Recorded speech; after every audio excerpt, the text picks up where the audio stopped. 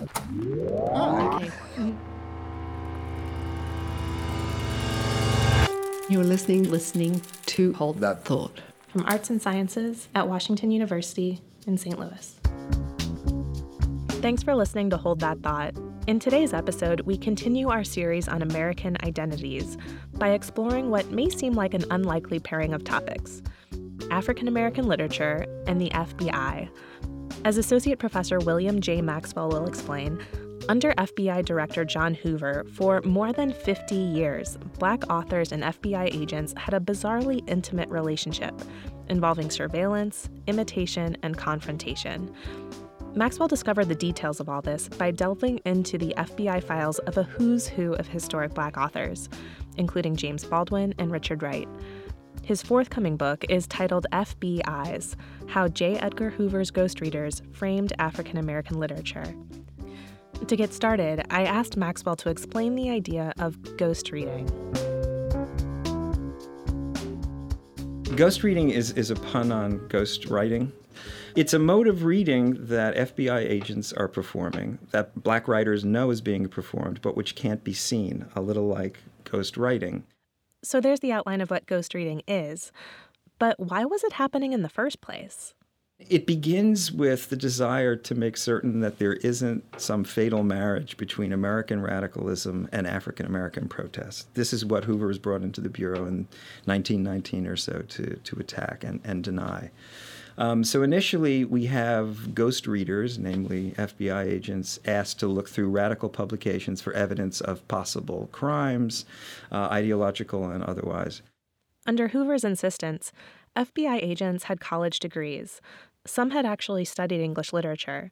So even as they looked for evidence of criminality, the educational background of these ghost readers likely influenced how they approached African American texts. They begin to be oddly seduced by the Black letters, the Black literature that they're writing. And they begin to approach these texts with a certain kind of appreciation and to write up responses that take on a literary critical coloration. And some of the work that's produced in response to Black writing is quite insightful. It could deserve an A in a college literature course. For a dramatic example, let's turn to what Maxwell calls the FBI's favorite play, A Raisin in the Sun by Lorraine Hansberry. The play debuted in 1959, and today it's known as a civil rights standard that's often studied and performed in schools. But for the FBI, it was something quite different. The FBI, when it just catches word that this play is coming down the pike and coming to Broadway, all these alarms go off, and they're really worried about its possible communist content. They have been following the author of this play, Lorraine Hansberry, for several years prior to this, to such an extent that they know when she's changing her style of clothing and haircuts. They have people on the streets watching her at various moments. So they're really worried about this play. Because of this worry, of course, agents tracked the play as it moved towards Broadway. When it gets to Philadelphia, the famous Walnut Theater, they actually send a now anonymous FBI agent. His name has been redacted from Hansberry's file, who goes in, quickly, dispenses with the worries about communism, says there's nothing like that in this play, but then writes up a really good 5-page paper about Raisin in the Sun. The detailed analysis included aspects of Raisin in the Sun that literary scholars didn't pick up on for years. In other words, the FBI chose the right guy for the job. This is an instance in which you have an FBI ghost reader whose initial business is to certify that the play or the act or the book is not treasonous, who then falls into the pleasure of the text, who then winds up acting the way that academic literary critics often do, in which there's an analytical element, but there's an emotional connection. So this was in 1959. In the coming years of the civil rights movement, Hoover's tactics went from passive surveillance to active counterintelligence. And some of the tactics you might find surprising. This involved, bizarrely enough, attempts to imitate Black arts writing. And you have agents attempting to imitate the cadences, the styles of Black arts poems. The FBI actually authored an entire pseudo-newspaper and ascribed it to the student union at Southern Illinois University in Carbondale, and attempted to embarrass and misdirect this form of radicalism through its own writing. This is a specifically literary mode of counterintelligence. It's a right-wing minstrelsy. Maxwell calls this type of activity counter-literature. In addition to writers, the FBI targeted specific civil rights activists. And this brings us to the single most notorious known case of counter-literature. Here's the story. William C. Sullivan, who's one of Hoover's most trusted underlings, who runs domestic intelligence, a whole division of the FBI, is asked by Hoover, who's particularly upset by the fact that Martin Luther King has just won the Nobel Peace Prize, to do everything he can to embarrass King. Sullivan's response seemed simple enough. He wrote King an anonymous letter. A very strange anonymous letter.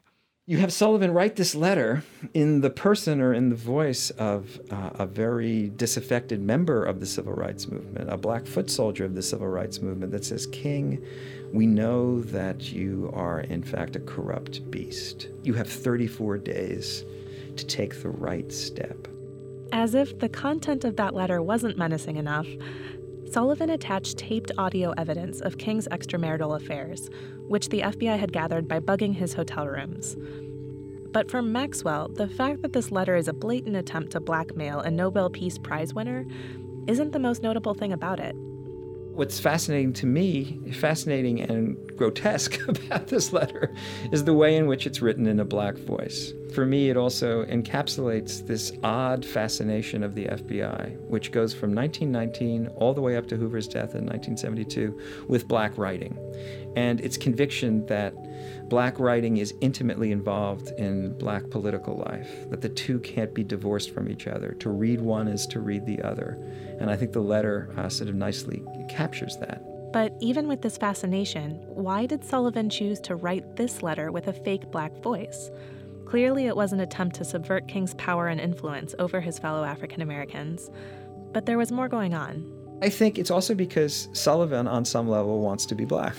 I mean, he saw himself as this odd man out in the FBI, as disgusted as he was with King, and disgusting in relationship to that, he was this Irish Catholic Democrat.